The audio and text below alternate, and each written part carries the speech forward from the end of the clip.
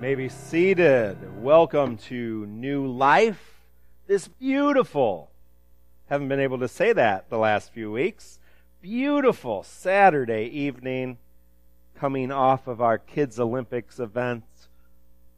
What a wonderful day to enjoy that. What a wonderful day to be able to worship together. I want to welcome all those joining us online.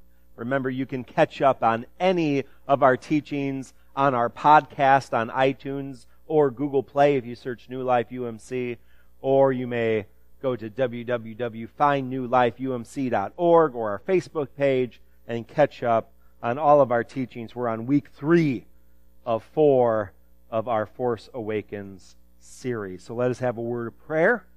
We will begin. Lord, we thank you for this beautiful day.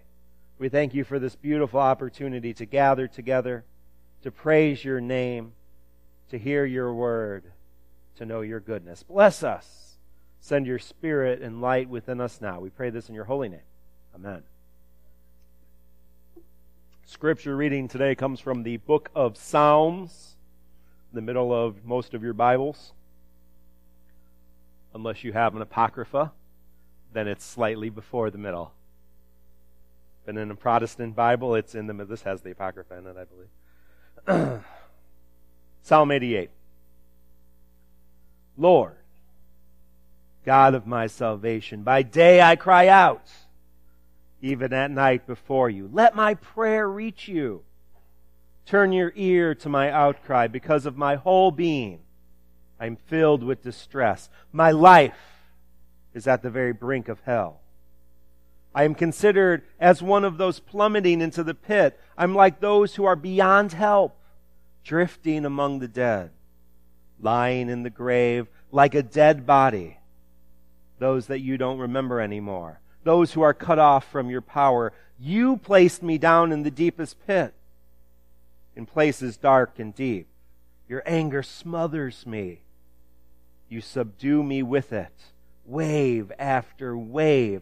You've made my friends distant. You've made them disgusting to me.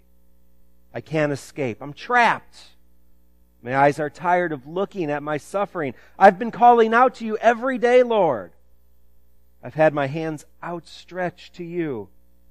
Do you work wonders for the dead? Do ghosts rise up to give you thanks? Is your faithful love proclaimed in the grave, your faithfulness in the underworld? Are your wonders known in the land of darkness, your righteousness in the land of oblivion? But I cry out to you, Lord. My prayer meets you first thing in the morning. Why do you reject my very being, Lord? Why do you hide your face from me? Since I was young, I've been afflicted. I've been dying. I've endured your terrors. I'm lifeless. Your fiery anger has overwhelmed me. Your terrors have destroyed me. They surround me all day long like water. They engulf me completely. You've made my loved ones and my companions distant. My only friend is darkness.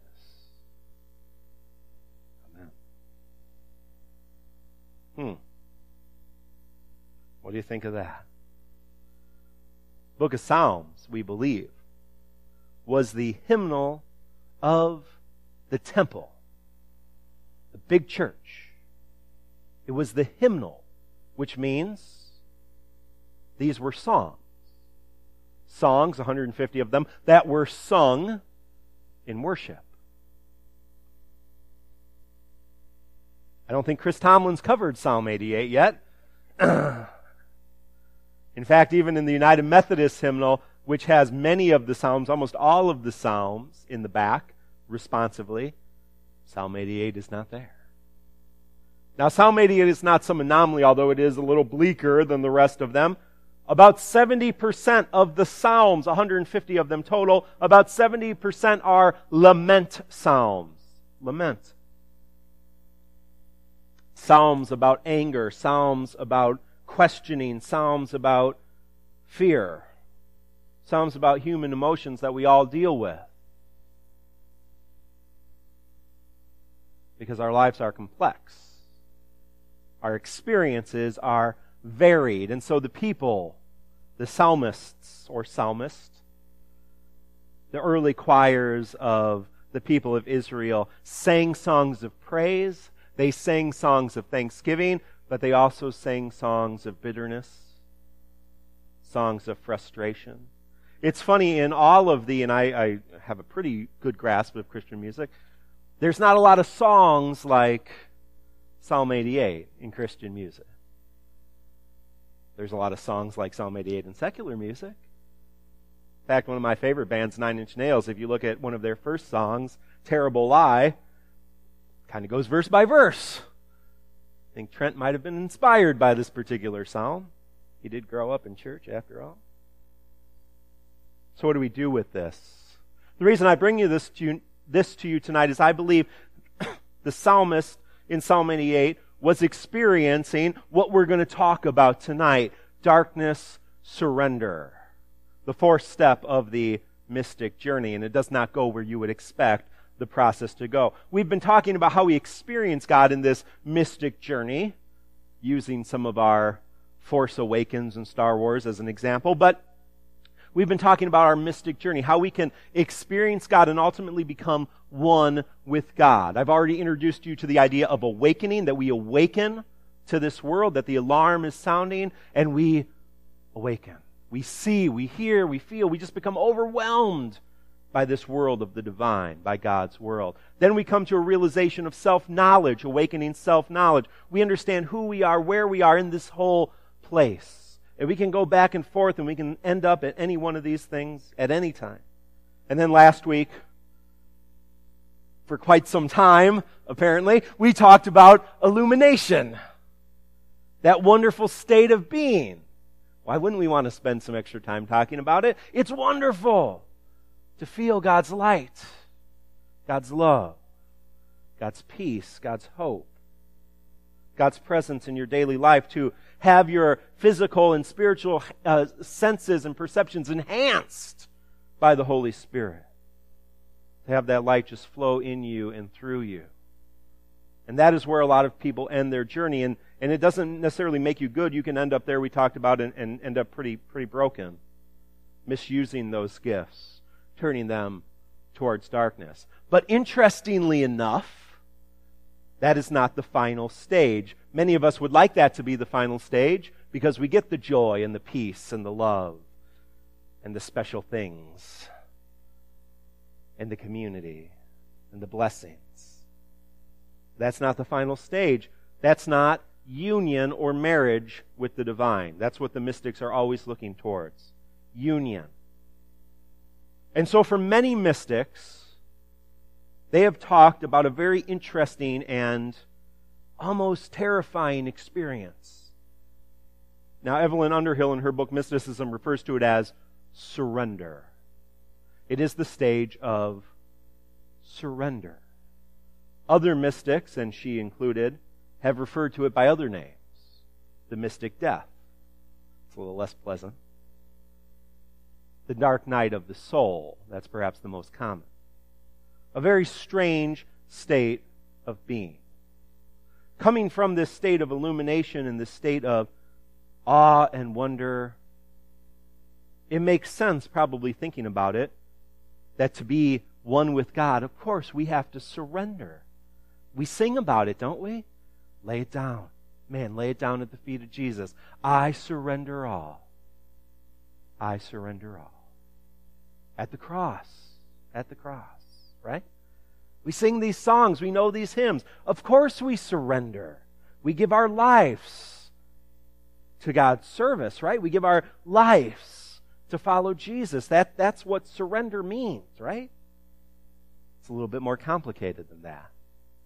Because that doesn't necessarily lead to union. And I know that, and I bet most of you know that, because as you've tried to give things to God, surrender, maybe parts of your life, maybe things that you're holding on to, I bet you find it difficult. I bet it's more difficult than you think. And you try maybe day after day, I just gotta get rid of this bad habit. I guess I gotta focus more. I gotta be reading my Bible more, right? I just gotta surrender that. And I bet you find it a little bit more difficult than you might think. And so the mystics talk about it in a little bit different of a way. They talk about surrender, and they talk about the dark night of the soul as a state of experiencing nothing. Nothing of God. Darkness. And you're thinking, why on earth would I want to go from a state of light and a state of illumination to a state of literally not experiencing God at all? And for some mystics, mothers, fathers of our tradition, that dark night lasted a long time. Decades. Even Mother Teresa, she's one of the more prominent ones maybe you would know, spoke of a very large time of her life where she didn't experience God at all. St. John of the Cross, who wrote Dark Night of the Soul. Terrible experience. But there's characters in the Bible, you know. Job, right? Had a pretty dark night. Joseph, thrown in a pit, sold. Moses runs away from home, hides in the desert. Lots of different characters experience this dark night. So I want to talk about our film, a couple characters in our film, and how that surrender dark night looks in the Star Wars universe. And then I want to come back to it because it's very difficult to talk about, kind of abstractly, because not a lot of people have experienced it, but yet almost all of us have experienced it. Those times, right? Those difficult times, those dark times, those storms of life. So I want to start with a character from the new movie, Force Awakens, Ben Solo, Kylo Ren. His character on my shirt, obviously. You know, Ben, in the story, he grew up with a mother who was sensitive to the Force, Leia, and a father who was kind of a goofball, but also a little bit sensitive to the Force, Han. And he grew up with an uncle who was a Jedi who I believe was one with the Force. And we'll talk about that in a second. And he probably had an awakening. And he probably had self-knowledge, and he had illumination because he had all these powers and all these abilities. But then something went wrong, right? Something went wrong, and he was influenced. I bet he had kind of a dark night experience. This is purely subjective at this point, on my view. I bet he had kind of this dark night experience where he felt cut off from the light. Remember, Star Wars is all about light and dark. So he felt cut off from the light, and then here this other guy came, Snoke. We don't really know much about him. But he came and said, you know what, that's good. You should use that. You should focus on that. Get rid of the light. Focus on the darkness. So Kylo Ren turned to the dark side. And this movie is beautiful because we've never seen anything like it in Star Wars. He's struggling all through the movie. There's this wonderful scene. It focuses right on his helmet, and he's constantly going out of frame. It's wonderful helmet acting. They do that at Juilliard, helmet acting. Right? Mask acting, and so he's a Juilliard graduate, so you can tell he has that experience. And so it's just on his helmet, and you can tell he's struggling as he's almost praying to the mask of his grandfather, Darth Vader, Anakin. And he's saying, I can feel the light. Get it out of me. Remove it from me. I don't want to go back. I want to live in this darkness, because the difference between light and darkness in Star Wars is light is all about letting the world and existing with the world and coexisting and being one with everything around you. And the dark is all about me, focusing on me. It's all about my power, my wants, my desires, and taking what I want. And so that's what he wants. He wants power. He wants to be as strong as his grandfather was when his grandfather was Darth Vader. And so eventually in the movie we know he does the unthinkable. He commits patricide. He kills his own father. And there's this beautiful, tragic scene where darkness, the light coming in from that outside, turns to darkness. And Han Solo is killed by his son, Ben. And he almost retches because it's not turning out the way he thought. I can see him saying, my only friend is darkness. It's not what he wants. He's struggling with it. And so for a lot of us, that can happen. You can end up in this storm, in this darkness, and you can just live there. And at some point you can say, you know what? Enough of you, God. And man, Job could have done that. He could have said, no, I'm done with you. The psalmist, Psalm 88, man, He's not real happy. I don't know if you picked that up. He's pretty upset. I've been crying out to you. I pray every morning. Where are you? You work wonders in the dead? Do people praise you in the pit? I'm wretched. Broken. Where are you? And so you internalize it and you get more angry and more bitter and you turn away. And that happens. That happens to people a lot, actually. They get bitter about what other people have done. They get bitter about what the church has done. They get bitter about institutional stuff. And they internalize everything. And any light that they felt, any experience of God that they felt, they just shut out. They just shut out. And maybe there's hope. I think there's hope for Kylo Ren, right? His mom says there's still goodness. There's still light in him. We'll see how the movie series goes. But there's a couple other characters that I think kind of complete this a little bit better, because Ben hasn't so far. And Rey really hasn't gotten to that point where she's had this Dark Knight experience, although there's a moment of it at the end of the movie, and I'll talk about it next week when we talk about Union. But Ben was named after Obi-Wan Kenobi. And in the original Star Wars film, A New Hope, Obi-Wan is this old, wise Jedi. He's been living in exile. He was a grand general, right? In the Clone Wars, in the original prequels, Ewan McGregor played him, right? He was jumping all over things and flipping, and he had all kinds of crazy powers, and he was really well thought of. And then his best friend, his student, Anakin, betrays him, kills a whole bunch of people.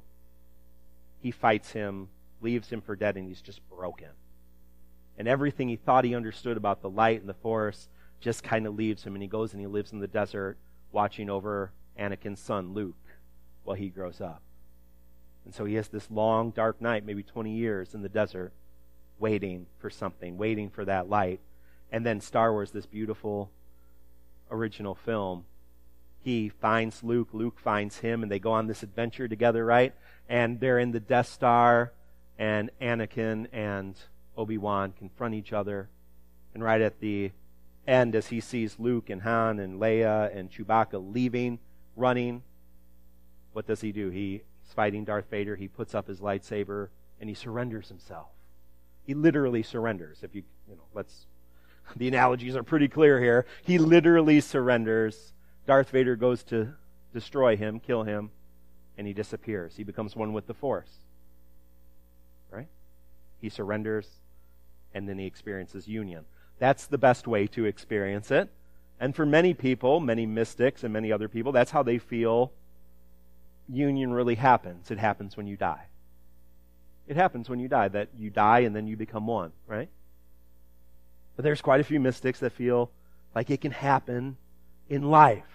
And so there's another character, Luke Skywalker, the main character of the original series, that I actually feel goes through this entire process, really experiences this entire process.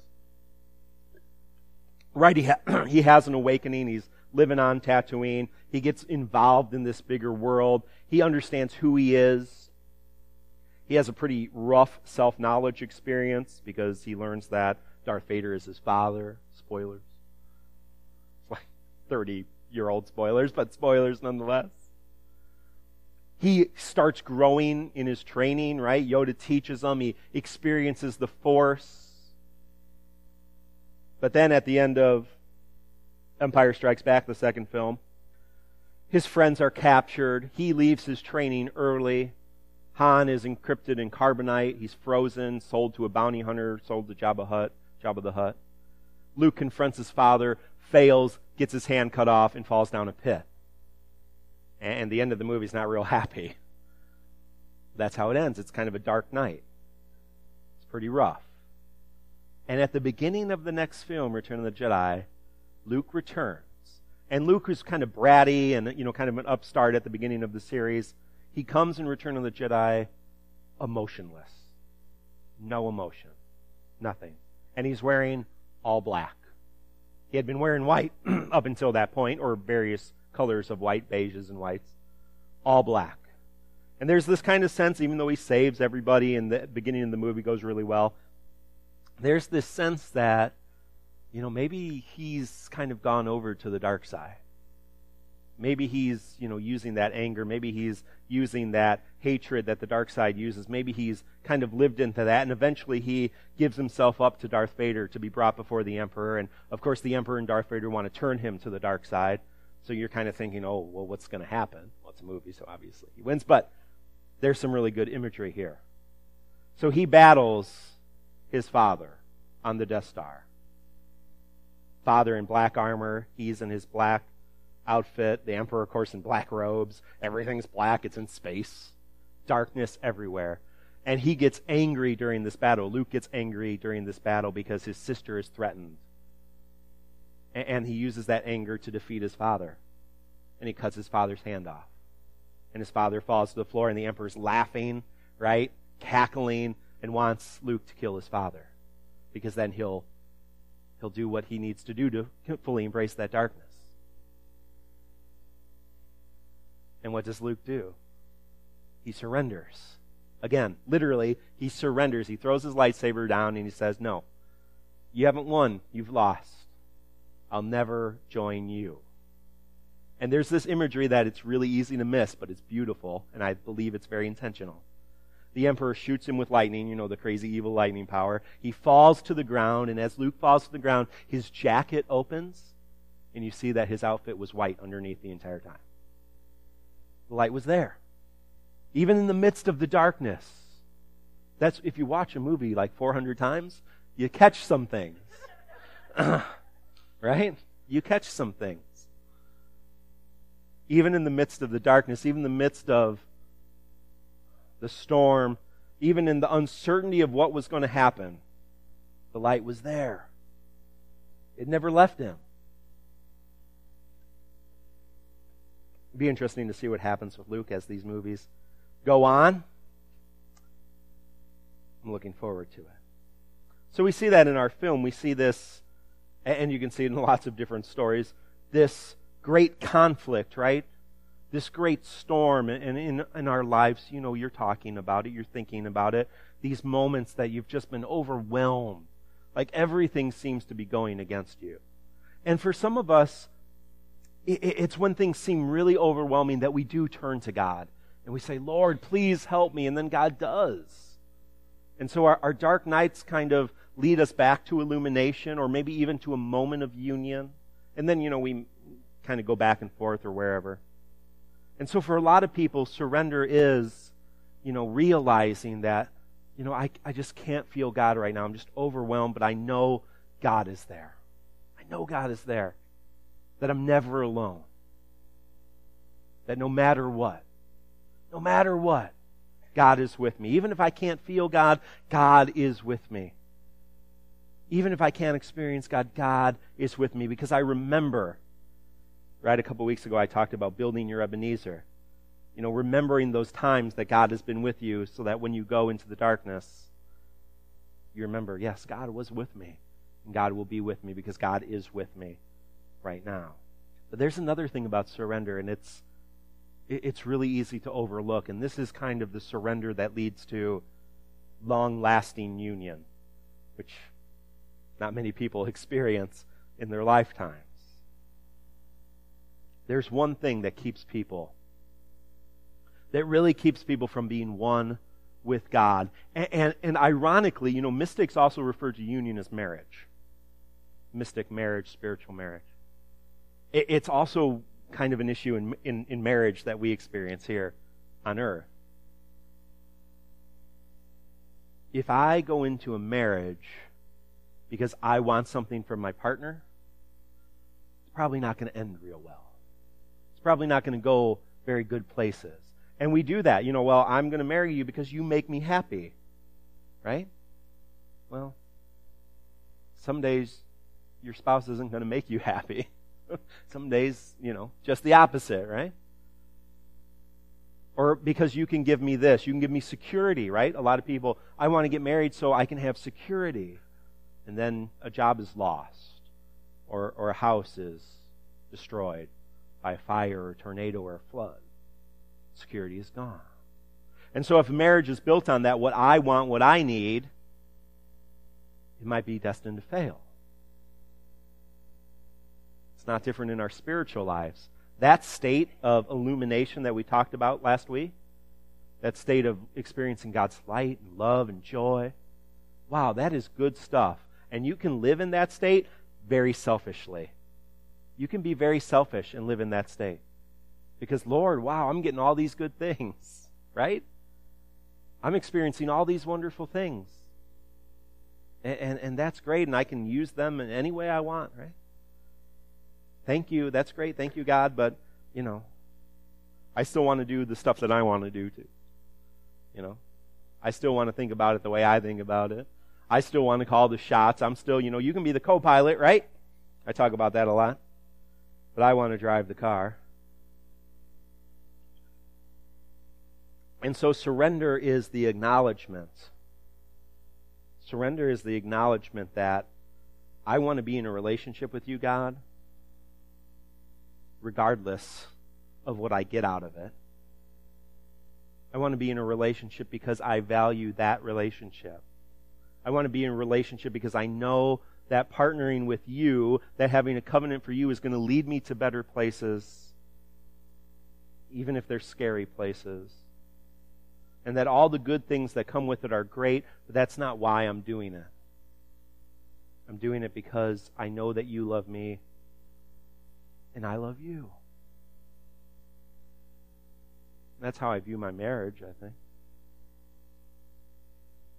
I want to walk with life with Jennifer, walk through life with Jennifer. Not because of the things that she gives me or does for me. She does a lot and gives a lot, and vice versa. But because I know she loves me and I love her. And it's better to partner together than be alone in our case. And that is the good news about this. The first good news was God is always with us, even if we don't feel it, even in the storms of life, even when we just feel surrounded by darkness. Darkness is my only friend. Yeah, that's a great way to end a song. God is there. But the other good news is, you know what? When we're really experiencing this, when we're having that dark night, when we're truly trying to figure out where we're going, what we need to give up, what we need to surrender, whatever it is in our lives that's keeping us from really being one with God. I'm going to give you a really concrete example next week, so stick with it. This whole process. We don't have to do it alone because God put us in community. And that's why we have a church. That's why I have a spiritual director, because I knew that maybe one day this is going to be a reality for me. It's not today. Yeah, I got some pretty big stuff going on. But I feel God. I'm experiencing God. This isn't a dark night for me. But there may come a time, and it's probably not a time when things are going bad. It's probably a time when things are going good. Everything's going well, and I just don't feel anything. I just don't feel connected. That happens in marriages, doesn't it? At some point, well, I just don't love you anymore. Adam Hamilton, in a lot of his books, talks about that's natural in every relationship, that we're going to be more passionate about each other at times and less passionate about each other at other times. And it's working through that, and it's weathering that, and it's loving each other anyway that builds these wonderful relationships that last decades, lifetimes. But the good news is God has not placed us in this in isolation. Our friend who wrote Psalm 88 felt like he was alone. But he wrote that hymn, and he brought it to the church, and he had a community around him. And he wrote some other psalms that didn't end so bad. And so we have each other. And we can walk through each other. Even if you don't feel God right now, there's somebody else who is. And when you're going through the valley, there's somebody else up on the mountain. And when you're on the mountain, there's somebody else who needs you on the valley. And that is why we are together. One of many reasons, but it's a pretty good reason. Because sometimes we do feel alone. Sometimes we do feel in darkness. But if we are going to move through it, weather through it, yea, though I walk through the valley of the shadow of death, Psalmist also wrote that, I will fear no evil, for you are with me. Rod and your staff, they comfort me. So take encouragement in that God is always with us. And that even when we can't feel God, there's a community of faith around us who does. And next week, we'll talk about where this all ends. Union. Amen. I want to talk about, I introduced a breathing prayer exercise last week. I'm not going to lead us through a guided meditation, but I want to briefly talk about it, giving you some different kind of tools and different type of ideas to help you in your spiritual life. So last week we talked about some breathing prayers. This is actually a lot of work that I've done. Some of it's based on Walter Brueggemann, who wrote a lot about the Psalms, and I've done a lot of work on the Psalms. And he talks about, now there's about a dozen different types of Psalms. If you break them in, there's Psalms of Thanksgiving, and Psalms of Praise, and Psalms of Lament, and Psalms of Corporate Lament, and Psalms of Enthronement, and all that kind of stuff. But he groups them into three different categories: orientation, disorientation, new orientation. And I think you'll find in our lives that's a pretty regular cycle.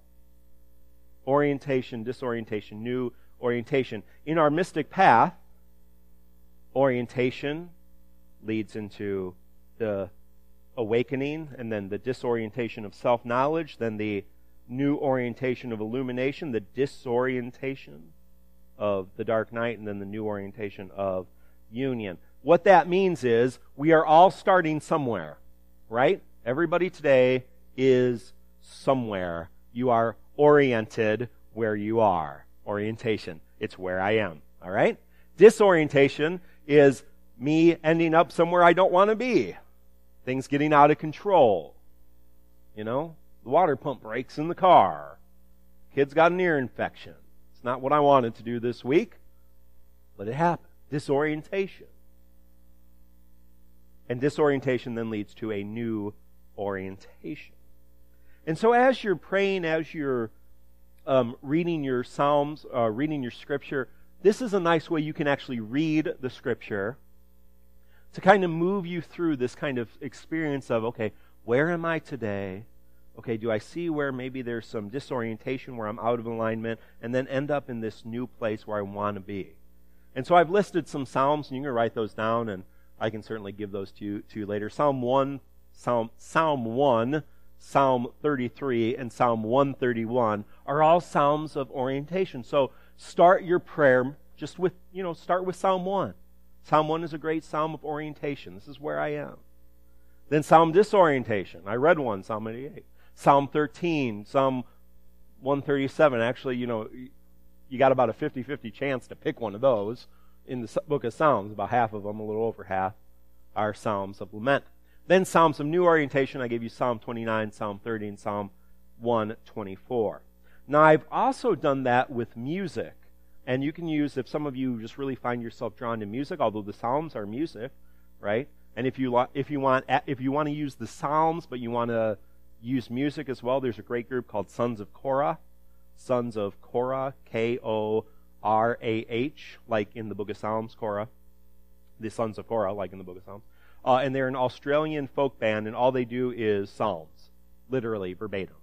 And it's a wonderful kind of like folky rock group from Australia.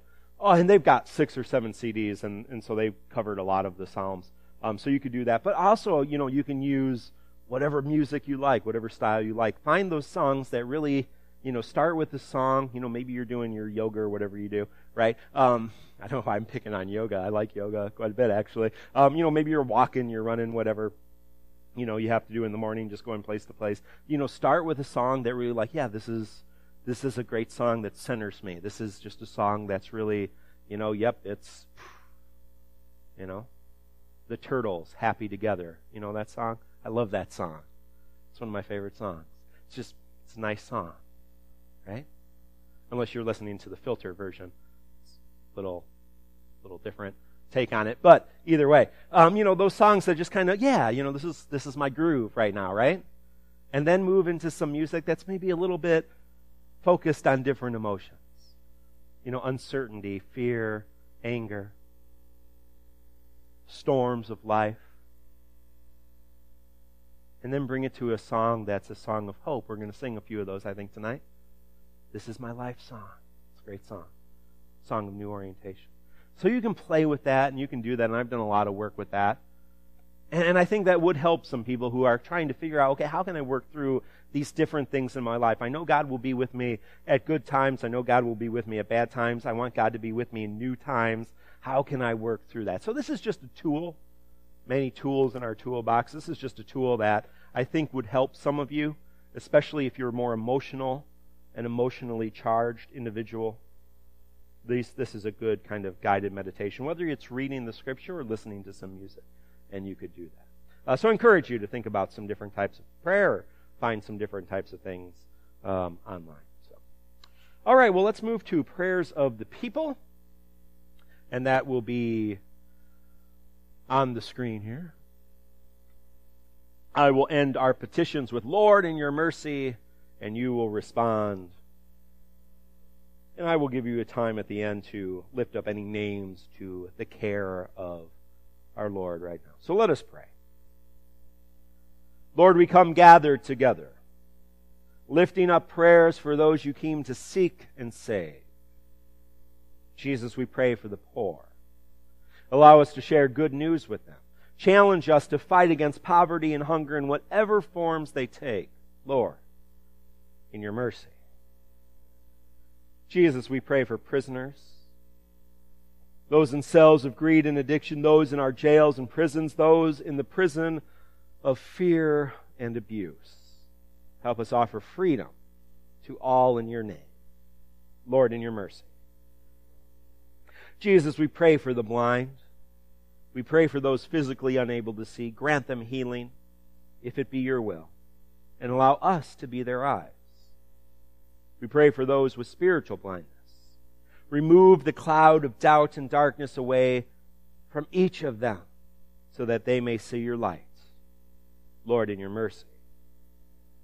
Jesus, we pray for the oppressed. Do not allow our words, actions, or thoughts to be used to spread oppression. Allow us to offer liberation to all those in need and liberate our hearts from evil and hate. Lord, in your mercy. At this time, I just ask that we lift up any names to God's care. Lord, in your mercy.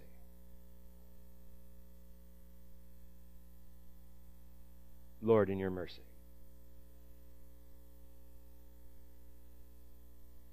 Lord, in your mercy.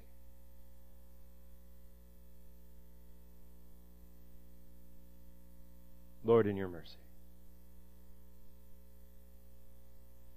Lord, in your mercy.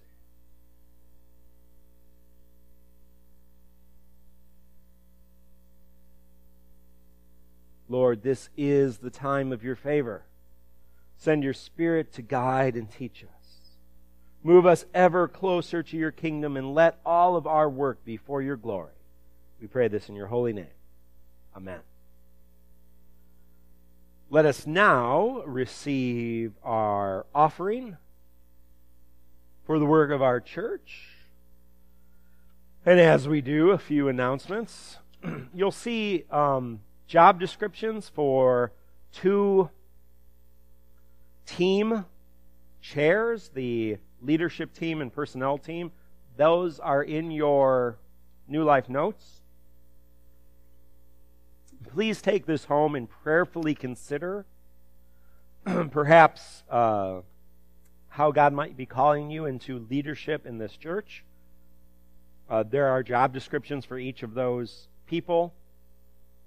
They are both vitally important to our ministry. And you may have the gifts and graces, and maybe you don't, but God will give them to you. That's sometimes how it works. But I ask that you prayerfully consider if you are interested in serving in a way.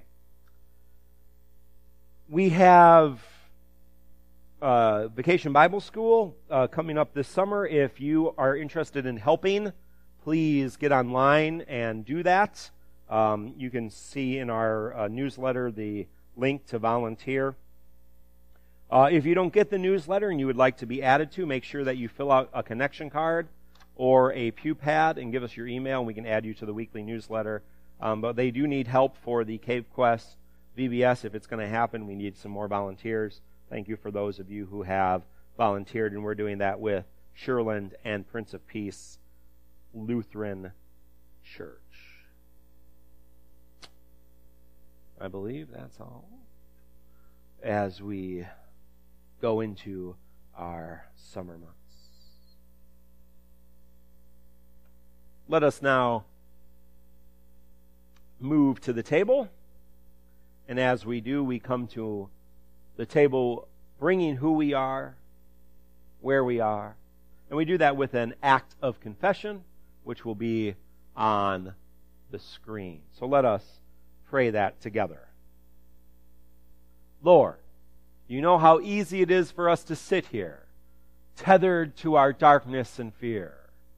We get bound up by chains of mistrust. We dare not to hope, for so many times before we have been disappointed. So we sit here and wonder where you are. We are not unlike the disciples who wondered also, who fear. Lord, come to us in our darkness. Flood us with your powerful light of love and mercy. Help open our eyes to the good news of your eternal glory. Give to us visions of the place in which love and hope will reign. Forgive us our stubborn resistance to your mercy and your love. For we ask this in Jesus' name. Amen. And now let us just in a moment of silence bring to God whatever we need, whatever we have on our hearts.